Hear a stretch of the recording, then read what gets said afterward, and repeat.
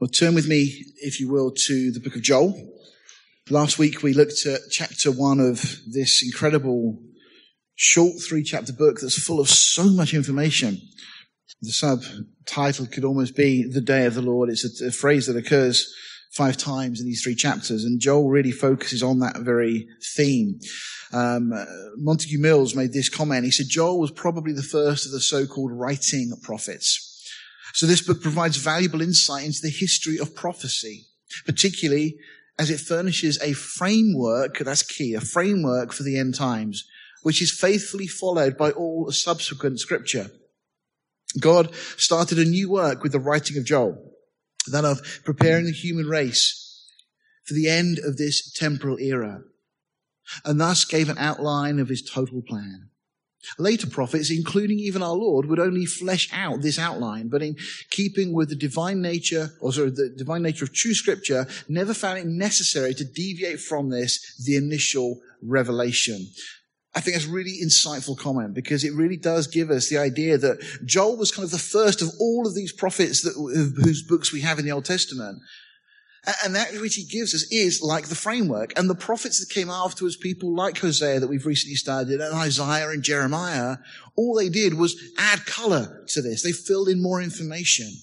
But Joel gives us incredible outline. And it's no surprise, therefore, as we saw in Hosea, God says that he speaks using similitudes, types, shadows, that we find that the book of Joel seems to be based upon the last 3 feasts of Israel. We mentioned in detail last week the first 3 feasts of Israel. These were real historical events, of course, during the time of the Passover, the Exodus from Egypt, the wilderness wanderings. All these feasts were given to Israel to commemorate real historical events. And yet, there's a prophetic application. Each of these feasts look forward to something that was yet to come. Now, the first 3 find their fulfillment during Passion Week. That's the week leading from Palm Sunday up through to the crucifixion and then the resurrection. And of course, Passover was fulfilled as Jesus is killed on the 14th of the month, as the Passover lamb was to be killed, becoming our Passover. The Feast of Unleavened Bread. The next day, as Jesus' body is put in the ground, it becomes the evening for the Jews. It's the next day as it gets to 6 o'clock in the evening. And then the Feast of First Fruits was the Sunday. Always, the Feast of First Fruits would always fall on a Sunday. And of course, that particular week was the day Jesus rose from the dead, and Jesus becomes the first fruits of those that rise from the dead. So those feasts, real events, but they were models in a sense, looking forward to what will be accomplished. We saw also last week that the Feast of Weeks, or Harvest, Pentecost, Shavuot, the same, different titles for the same feast. They were fulfilled with the birth of the church. And of course, we're given that information actually at the beginning of the book of Acts, chapter 2, when the day of Pentecost was fully come, or was being fulfilled. It really is another way of understanding that. There's another implication, and we're not going to go into it in detail. We have looked at this at times past, and no doubt we will in future, that there's an implication that the rapture may also occur on the Feast of Pentecost. Now, I'm not date setting, I'm not trying to, but it's just all the things that God does seem to fit a pattern and a model. So it's a strong possibility, but we'll leave it at that. And then, of course, we've got the last 3 feasts. And these are the ones that are really of interest to us in this study of the book of Joel, because the Feast of Trumpets, the Feast of Atonement, and the Feast of Tabernacles have had as yet no prophetic fulfillment in history. There's nothing we could point to and say, well, that was the fulfillment of those feasts. But then we look forward. And if that idea that I just thrown out there, and again, Acts 17:11 applies, search the scriptures daily to see whether these things are so. You know, don't just take my word for it. Check scripture yourself. If we've already seen, of course, through Passover, unleavened bread, and first fruits at the time of the crucifixion and so on, and then the birth of the church and subsequent rapture of the church, following on, even chronologically from that, you would expect these other feasts to follow after that, which seems to be what happens. Now, in Joel chapter 1, which we looked at last week, it seems to give Israel's history from Egypt, the time of Egypt, the birth of the nation, if you like, to the time of the tribulation. Just one chapter, a framework, a summary of Israel's history. I'll go through it again in a second, just briefly, just to remind you. And then we have the Feast of Trumpets. And Joel chapter 2 verse 1 begins with this blowing of trumpets. It seems to be analogous to that which we read in Revelation chapter 8 and chapter 9. And then there's the idea of fire, which obviously symbolizes judgment and so on. And then the Feast of Atonement, which seems to link to that time when Israel will be brought back to the Lord. They'll be made one again. That, again, I'm sure you've heard, at-one-ment is the idea of atonement. God making us reconciling us to himself. And there's lots of details in and amongst the Feast of Atonement, specifically that a scapegoat would flee to the wilderness. What happens during the time of tribulation? Well, Israel will flee to the wilderness. Just lots of these little ties that you start to see as you go into this. And then finally, the Feast of Tabernacles, when it would seem to be at the time of the second coming, Jesus will return and literally tabernacle among us, dwell among us.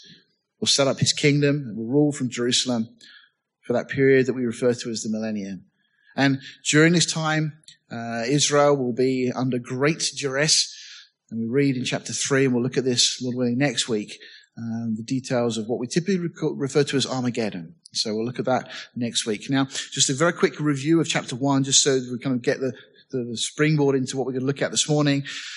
Verse 1, God speaks. That's what we saw last week. And the question we asked was, who's ready to hear?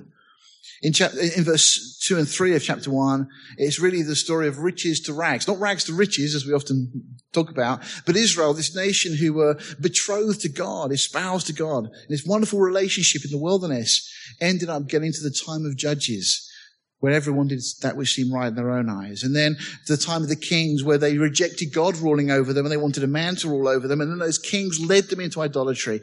This wonderful beginning just went downhill, and ultimately the Assyrian captivity for the northern kingdom of Israel, and then the Babylonian captivity for Judah, and then subsequently the Romans came, as we see all these things.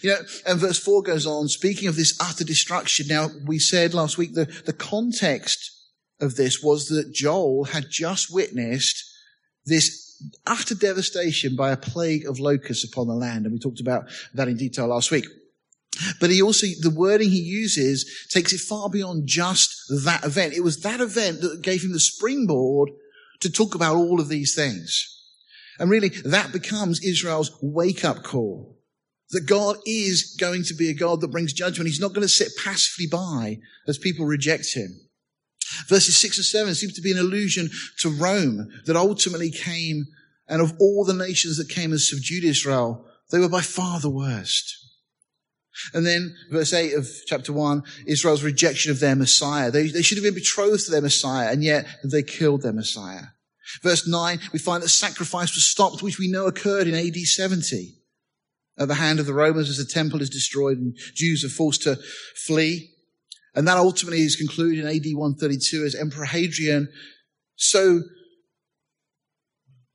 disgusted with the Jews that he forces them out of the land and has Jerusalem plowed over. Verse 11 and 12 of chapter 1, we then get into that worldwide display of the shame that the nation experiences. As people look on and say, well, wasn't this the nation that God had chosen? Verse 13, then we seem to have the abomination of desolation in view. There's suddenly sacrifices clearly working again, allowed again, but then is withholden. They're told to stop. And it's a time to flee. Everyone is to put their garments on, get ready to go. Verse 14, then we have this seemingly parenthesis, and we're going to look at this in detail at the end this morning. But the elders are called to gather into the house of the Lord and pray. And I just threw out there last week, is this a picture of the rapture of the church? And subsequently the mandate that the church will be given. Hold those thoughts because we're going to come back to that. In verse 15 then, we see the day of the Lord introduced and the great tribulation begin. And verse 16 to 18, Israel then are at that point where they're forced to flee. As looking forward, Antichrist is going to make it impossible for them to stay in the land. And then 19 and 20, the end of chapter 1, desperate Israel will then seek refuge in the wilderness of Edom. Now, those last three verses specifically, we're now, I believe, going to see expounded as we go into chapter 2. So chapter 1 almost is the entire panorama of Israel's history laid out in one chapter. Just 20 verses that seem to give us the whole history based around historical events, but and yet looking forward to all that was to come. So let's jump into chapter 2. And as I said already, I believe now we're going to see the fulfillment of these three feasts, starting with the Feast of Trumpets. And we start. Blow ye the trumpet in Zion, and sound an alarm in my holy mountain. Let all the inhabitants of the land tremble, for the day of the Lord cometh, for is nigh at hand. This clearly defines the time frame we're looking at. This isn't any old period of history. This is looking at the day of the Lord. It's a phrase that occurs repeatedly in the Old Testament, and it always refers to this time of judgment that is coming upon the earth. And the other prophets that follow after Joel give us more detail about this. But Joel himself says it's going to be a day of darkness and of gloominess, a day of clouds and of thick darkness as the morning spread upon the mountains, a great people and a strong.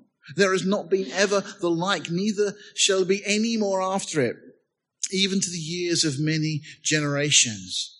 Joel talking about something so unbelievable, but he's saying this is going to happen. And it's going to come upon the whole world. It says, a fire devoureth before them, and behind them a flame burneth. The land is as the Garden of Eden before them, behind them a desolate wilderness. Yea, and nothing shall escape them. Now, once again, the context that Joel is speaking in is in the aftermath of this devastating locust plague.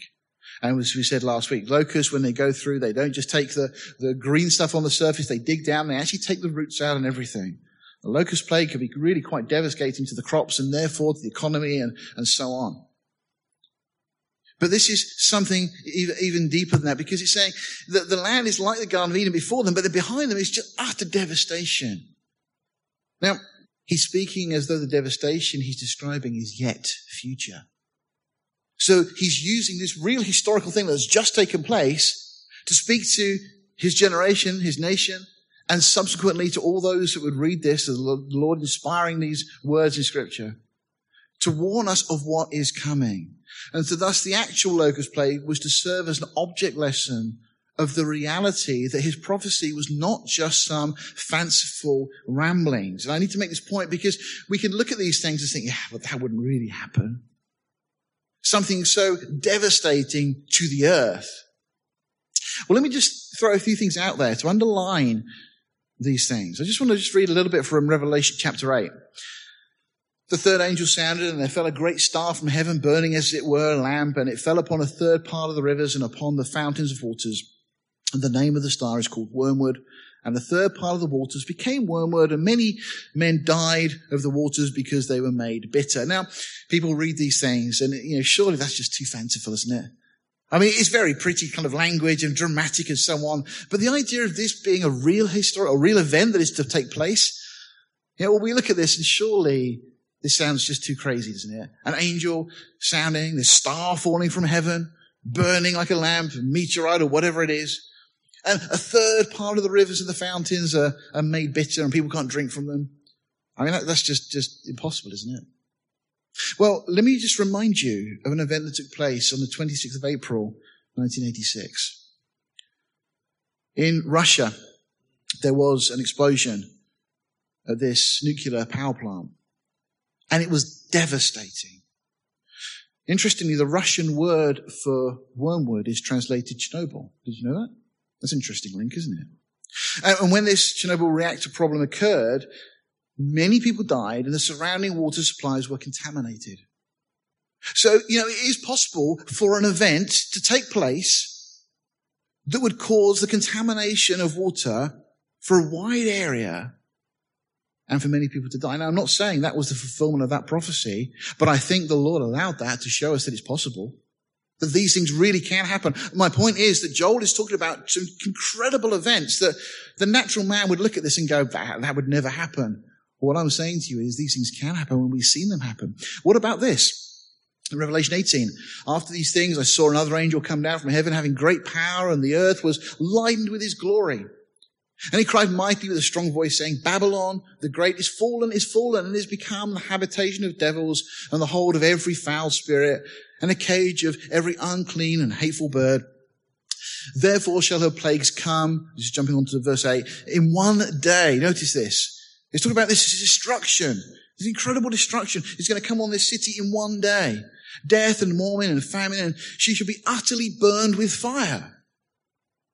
For strong is the Lord God who judges her. Notice what we're told as a result of this. this city that's going to be destroyed. The kings of the earth have committed fornication and lived deliciously, where they've been made wealthy and rich because of her.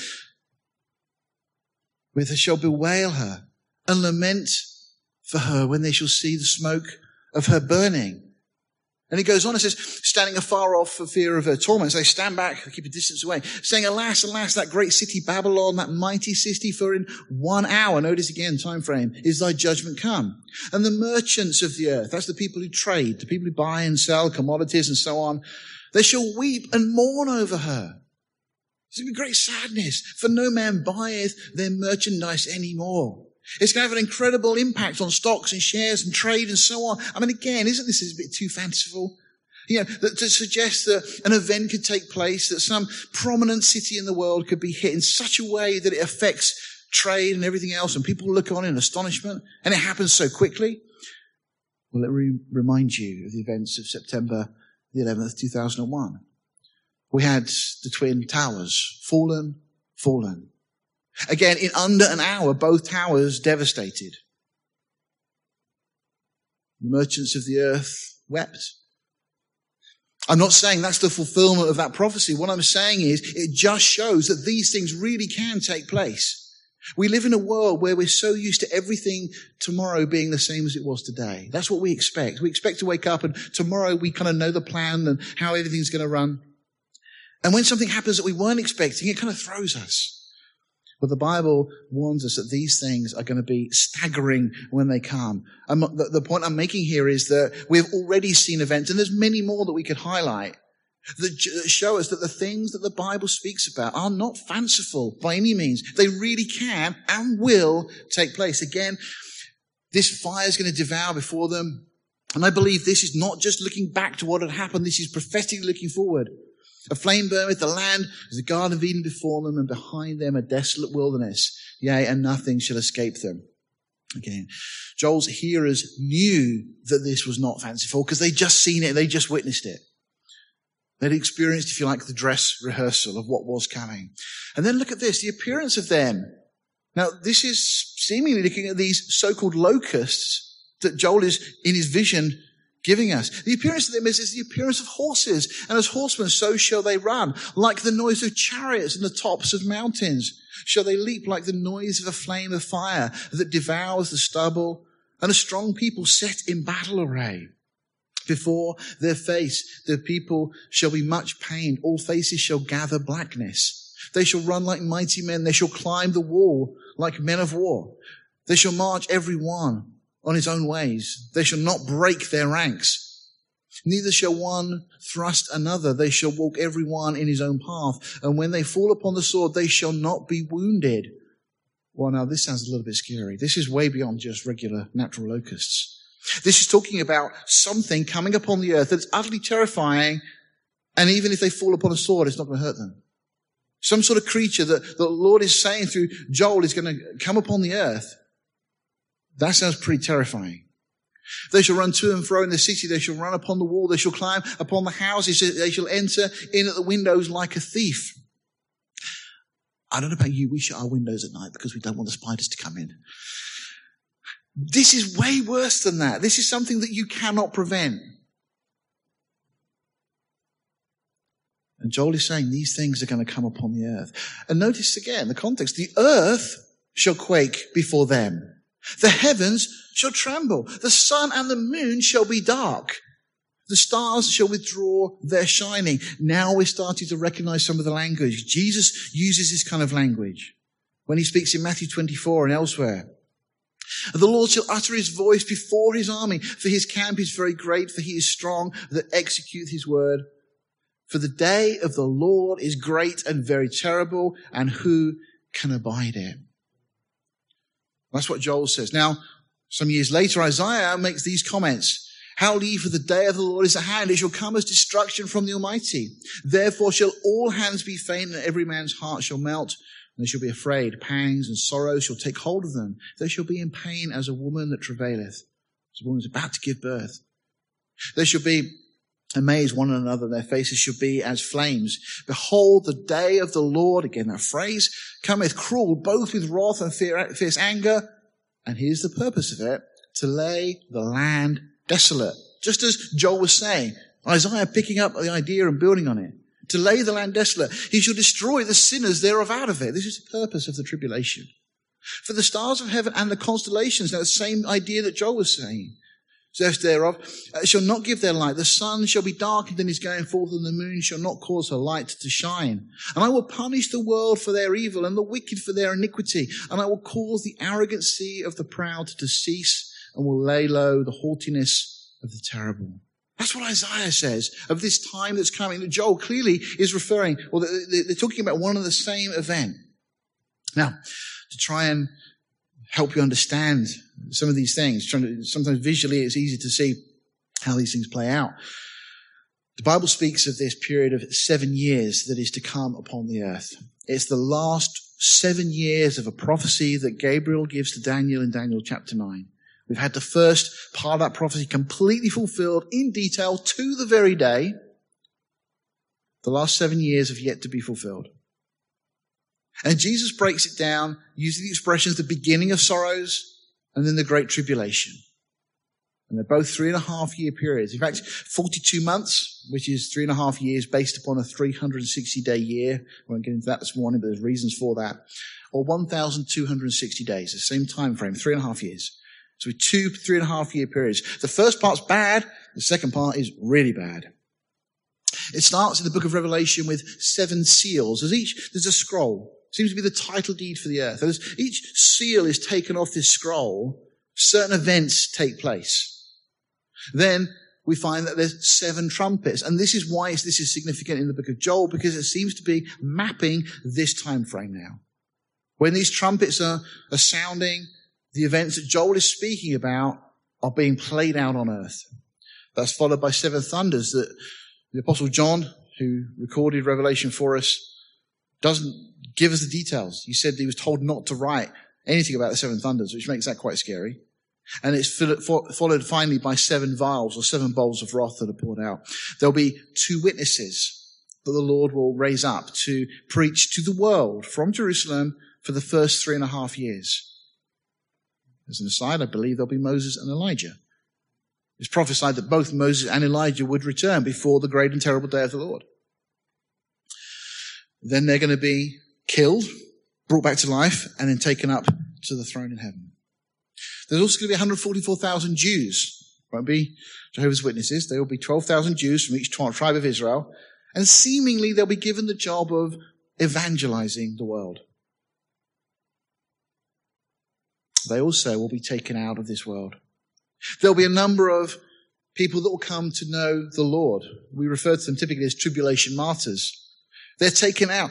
I don't believe they'll be part of the church, because the church will be taken out and raptured before this 7 years begins. But after the church is gone, when these things start to come to pass, those people that you've spoken to and shared your faith with, they'll suddenly go, maybe they weren't crazy. Oh, the world's going to come up with all sorts of ideas and theories about what's happened to these millions of Christians that have suddenly disappeared. And people are being prepared for it already. I don't expect a lot of you necessarily to be familiar with it, but the Marvel franchise. I personally like the films. I think they're fun. You may not, but in one of the films, Infinity War, at the end of the film, there's this villain, and he causes millions of people to disappear. Now, I don't believe that the directors and the people that wrote the storyline were looking at the Bible and they were looking at other things and thinking, how can we... No, I just think that behind all of this, the father of lies is preparing people on planet Earth for things that are going to come. And actually through the entertainment so-called industry, for many, many years, the world is being prepared for a time of cataclysmic trouble. But you know what the world's view is? Well, we'll overcome. There's always some kind of, Kevin Costner type character or some other, hero that will save the world. And that's the world's mindset. So much so that even when these things are playing out, the world will end up marching against Jesus Christ. We'll look at that in chapter 3 next week. But those tribulation martyrs, those that have come to know the Lord during this time, will also be taken out of the world. Now, given all of those things, and speaking again of this time when Joel is speaking now, I believe, these trumpet judgments, I want to just jump to Revelation chapter 8. And I read some of this last week, but in context, it's worth looking at it again. Revelation chapter 8, verse 2, and I saw 7 angels which stood before God, and to them were given 7 trumpets. And another angel came and stood at the altar having a golden censer, and there was given unto him much incense, that he should offer it with the prayers of all saints upon the golden altar which was before the throne. I just want to highlight this because we're going to come back to this point. Right in the midst of these, or at the beginning of these trumpet judgments that are going on, in heaven, there's a call for the saints to pray. The incense represents the prayers of the saints. Okay, so whilst all these things are going on earth, there's a call going out for those that are in heaven to pray. That's really significant. We can come back to that. And the smoke of the incense which came with the prayers of the saints ascended up before God out of the angel's hand. And the angel took the censer and filled it with fire of the altar and cast it to the earth. And there were voices and thunderings and lightnings and an earthquake. And the 7 angels, which had the 7 trumpets, prepared themselves to sound. Now, we're not going to go through these in detail, but just to give you an idea, during this first 3.5 year period of time, the 7 seals all open. And the first trumpet sounds, and we find that hail and fire and blood rain down on the earth. And the third of the trees and the grass and so on is burnt up. The second trumpet sounds, and what seems to be a massive meteorite will hit the oceans. I mean, there's been all sorts of disaster films about these things and how we can manage to blow the asteroid up and Earth is saved again. Well, this one, seemingly from Revelation, is not going to be stopped. And it's going to affect a third of all marine life, and a third of all ships are going to be destroyed as a result. I mean, again, we've seen the effects of tsunamis and how devastating they can be. But there's other implications of this as well, because most of the oxygen from planet Earth comes from the plankton in the sea. And so if a third of all the marine life is dying, it's going to affect even breathing on planet Earth during this time. The third trumpet sounds, and we find that another star hits the rivers and they're contaminated. This is what we looked at with this whole Chernobyl thing. Again, I'm not saying Chernobyl's a fulfillment of this thing, but it's a model, I believe. The Lord has allowed us to show just a possibility. This is going to be on a much bigger scale. And the third of the rivers and many men die. The fourth trumpet will sound, and we're told that the third of the sun, the moon will turn to darkness. That's again going to have a significant effect on life on earth. And then we're going to pick it up verse 13. I beheld and heard an angel flying through the midst of heaven, saying with a loud voice, "Woe, woe, woe." Okay, I mean, Jesus sometimes says, "Verily I say unto you," or sometimes he said, "I say unto you." Sometimes Jesus said, "Verily I say unto you." And if he really wants to get the point across, Jesus said, "Verily, verily I say unto you." Well, this angel's not just saying woe, it's woe, woe, woe. I mean, what you've seen so far, you ain't seen nothing yet. And this is really going to get scary. It says, "Woe to the inhabitants of the earth by reason of the other voices of the trumpet of the 3 angels which are yet to sound." So now the 5th angel sounds the trumpet. And this is when, as we saw last week, what seems to be demonic locusts are released from the bottomless pit to torture men for 5 months, and you cannot kill them. Wasn't that what Joel said of these things? They're going to come and devastate the earth. For 5 months, they're going to have the sting in their tails like scorpions. Chapter 9 now of Revelation. "On the 5th angel sounded, I saw a star fall from heaven to the earth. To him was given the key of the bottomless pit. He opened the bottomless pit, and there arose a smoke out of the pit, as the smoke of a great furnace, and the sun and the air were darkened by reason of the smoke of the pit." We said last week that when plague of locusts fly across, they can actually block out the light of the sun. They're so thick, they fly so tightly together. "And there came out the smoke of locusts out of the smoke, locusts upon the earth, and unto them was given the power as of scorpions of the earth have power. And it was commanded them that they should not hurt the grass of the earth, neither any green thing, neither any tree." So these aren't natural locusts, because that's normally what locusts would do. "But only those men which have not the seal of God in their foreheads." Well, that we already find in Revelation 7 was the 144,000. God supernaturally protected them and sealed them. Verse 5 of Revelation 9 says, "And to them it was given that they should not kill them, but they should be tormented 5 months." So people are going to be tormented by these things. You can't kill them. and you're not going to be able to die. And their torment was as the torment of a scorpion when it strikes a man. And in those days shall men seek death, but shall not find it. And they shall desire to die, but death shall flee from them.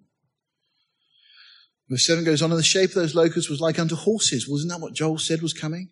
They're going to look like horses, going to sound like chariots, prepared unto battle. On their heads, or as it were, crowns like gold, and their faces were as the faces of men. And they had hair as the hair of women, and their teeth were as the teeth of lions. And they had two breastplates, as it were, the breastplate of iron, and the sound of their wings was the sound of chariots. Again, that's what Joel said. You see these dovetail together so incredibly.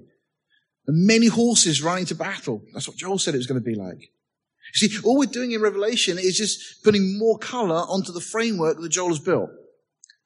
And their tails like unto scorpions, and there were stings in their tails, and their power was to hurt men 5 months.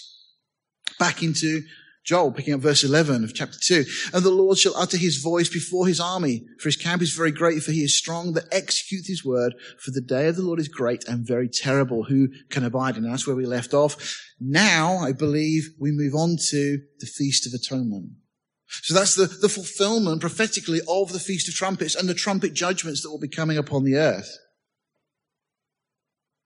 And the Feast of Atonement was a feast, of course, one of the 7 feasts we mentioned earlier. We'll look briefly in Leviticus in a second.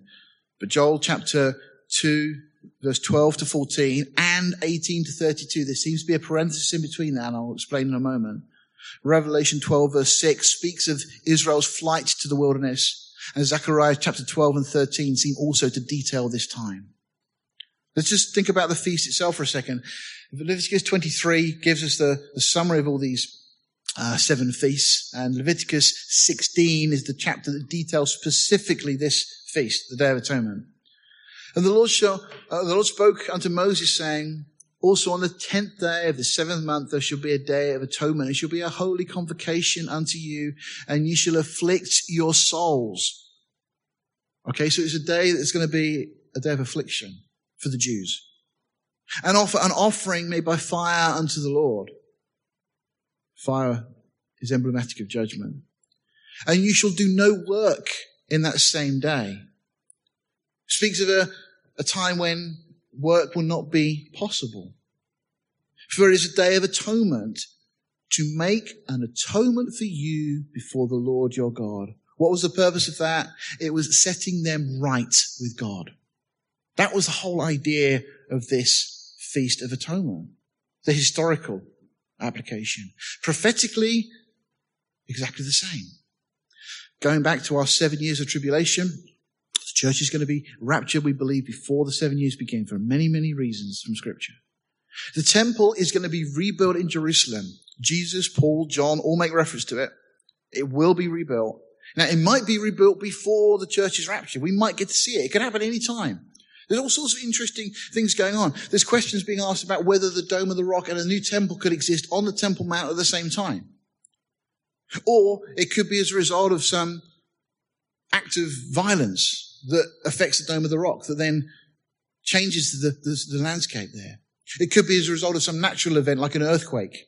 The Great Rift Valley runs right the way down through Israel. So a whole number of different possibilities. But either way, one way or another, the temple will be rebuilt. And the Jews will be allowed to resume their sacrifices for the first time in over 1900 years. But in the middle of the week, or middle of this 7-year period, that week is a week of years, Antichrist is going to set up an image of himself and put it in the Holy of Holies. Nebuchadnezzar, chapter 3 of Daniel, a dress rehearsal of this, as Nebuchadnezzar sets up this image and tries to cause everybody to worship it. Well, the same thing's going to happen. Antichrist, this charismatic world leader that's going to step onto the scene, he's going to allow the Jews to start their sacrificing again. But after 3.5 years, he's going to put a stop to it. There was an incredible dress rehearsal of this in 167 BC with a man by the name of Antiochus Epiphanes. Everything took place, but it was just a dress rehearsal of what is going to happen. That led to the festival or the Feast of Hanukkah. I'm sure many of you are familiar. But as a result of this, Israel are going to be forced to flee from Israel to the land of Edom, and typically to that place we believe will be this place of Petra. I'm sure some of you are familiar. You've seen this city that's been carved out of the rocks. Very, very difficult to get to by natural means. And Revelation 12 says that the Lord will protect and provide for Israel there for 3.5 years during this time. Now, the Feast of Trumpets, again, the first part of that, leading up to this abomination of desolation and maybe just after, that will then be followed by the Feast of Atonement, whilst Israel are then hiding in this area of Edom. By the way, it's an incredible prophecy that a lot of people miss in the Old Testament. You know, when Jacob comes back from being with Uncle Laban for 20 years, he's away. He comes back and he's really a bit nervous about seeing Esau, because last time he saw Esau wanted to kill him.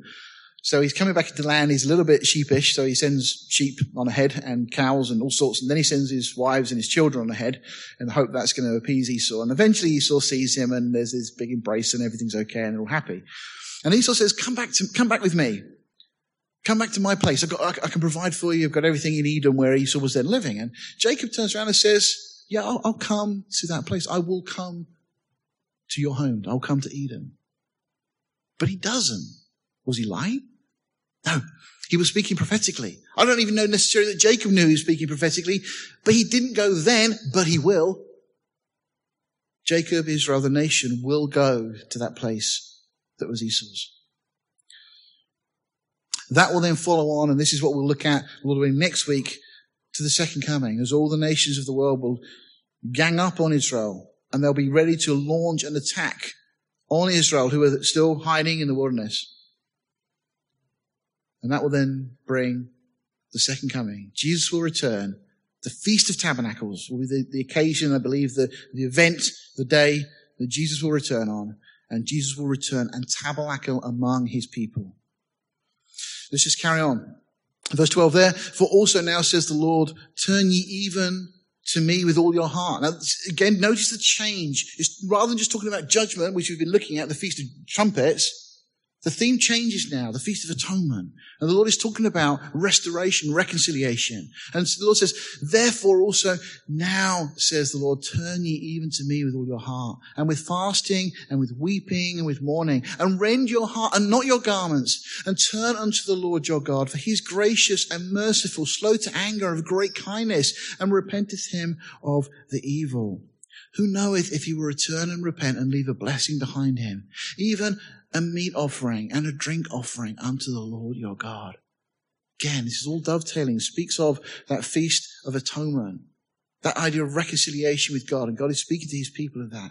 Now, Joel chapter 2 verses 15 through 17 seem to be a parenthesis, and I'm going to come back to that. So we're going to skip this. We'll come right back at the end and you'll see why. So we carry on with this idea of the Feast of Atonement, picking up verse 18. Then will the Lord be jealous for his land and pity his people. Yea, the Lord will answer and say unto his people, notice what God is going to do. Behold, I will send you corn and wine and oil. God's going to provide for them. Just like he did in the wilderness, the manna, but now they're in hiding in Edom, and God is going to provide for them. And you shall be satisfied therewith, and I will no more make you a reproach among the heathen. God is going to undo all the Antichrist and the kingdoms of this world had tried to do. But I will remove far off from you the northern army, and will drive him into a land barren and desolate, and with his face toward the east sea, and his hinder part toward the uttermost sea. And his stink shall come up, and his ill savour shall come up, because he hath done great things. God speaking of the judgment he's going to bring.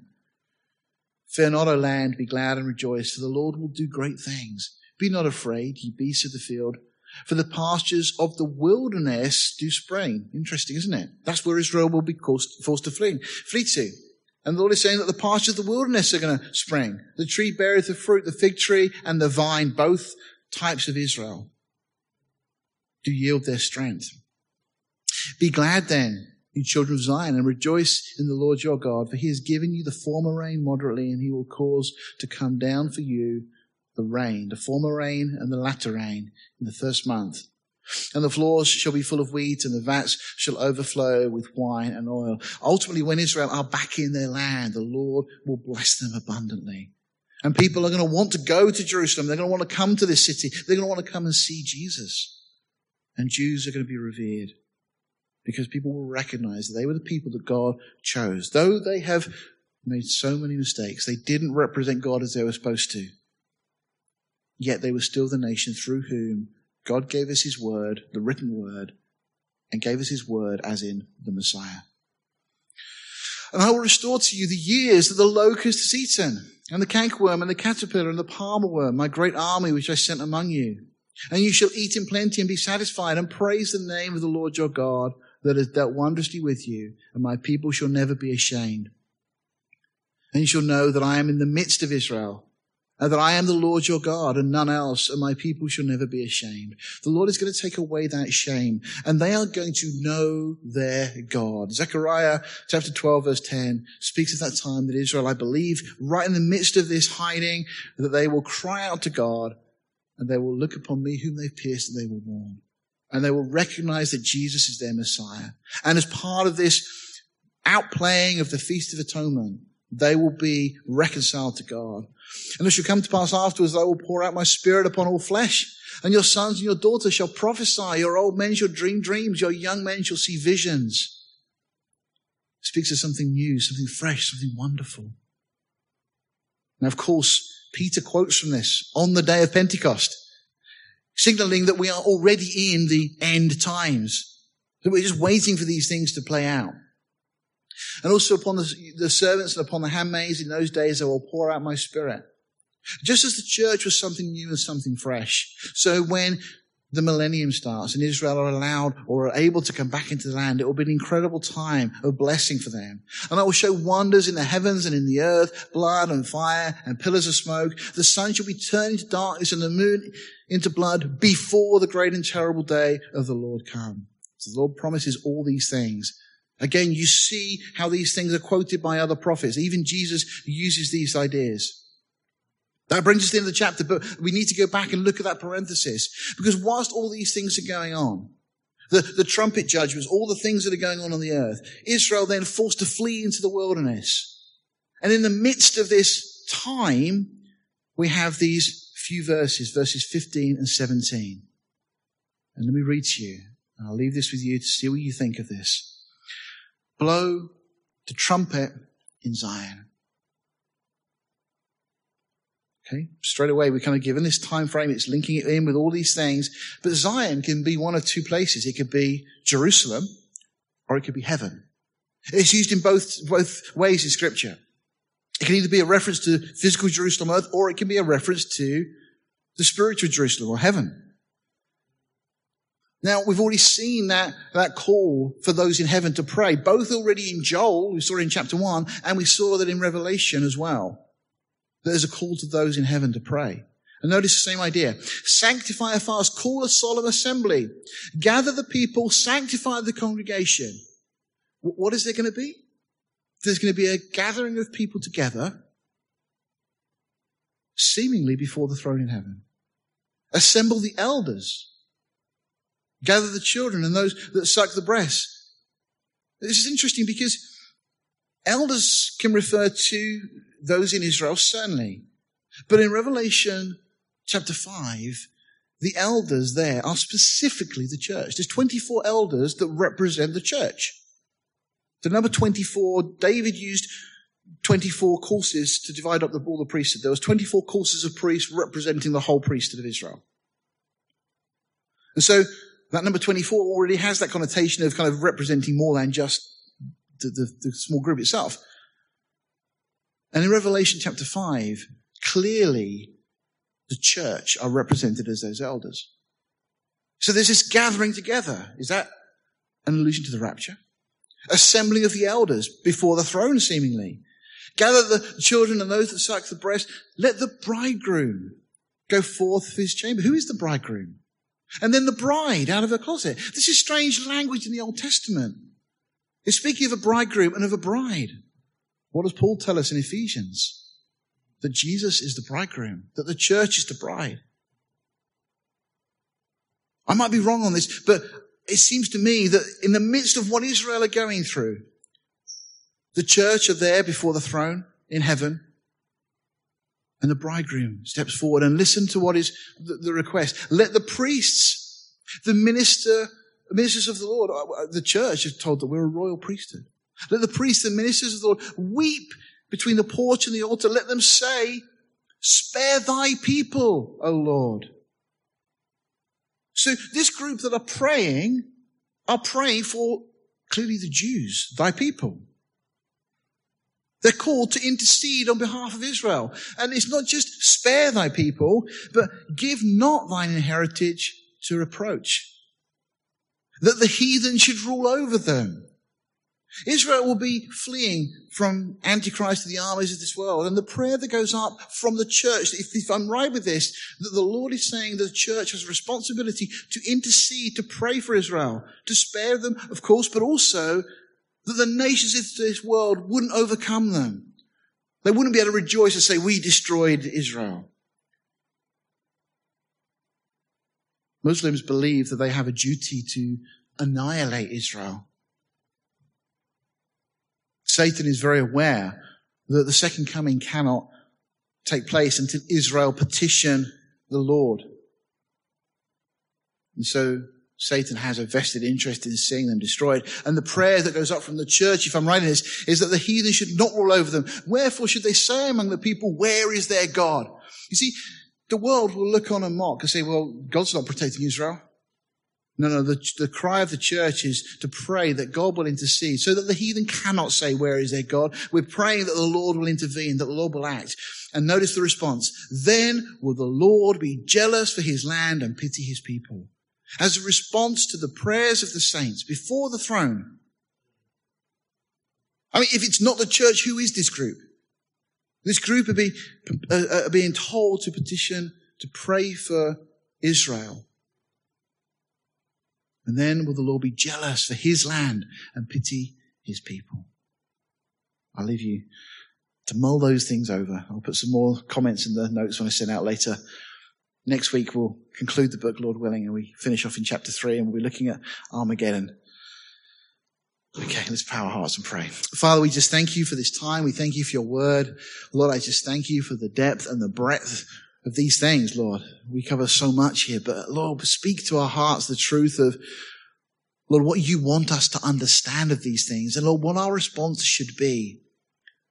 Father, help us to understand the urgency of the times in which we're living and how important it is that we preach the gospel of Jesus Christ, that people hear the good news. Yet, Lord, also we pray for the peace of Jerusalem now. And Lord, if this is the mandate for us in the future, oh Lord, in advance we pray that the heathen will not be able to mock and say, where is their God? But that, Lord, you would stand up and show yourself strong on behalf of your people. Lord, in fulfillment of the promises that you made to Abraham, Isaac, and Jacob. Oh Lord, we just pray you impress these things upon our hearts. Speak to us now, we pray, in Jesus' name. Amen.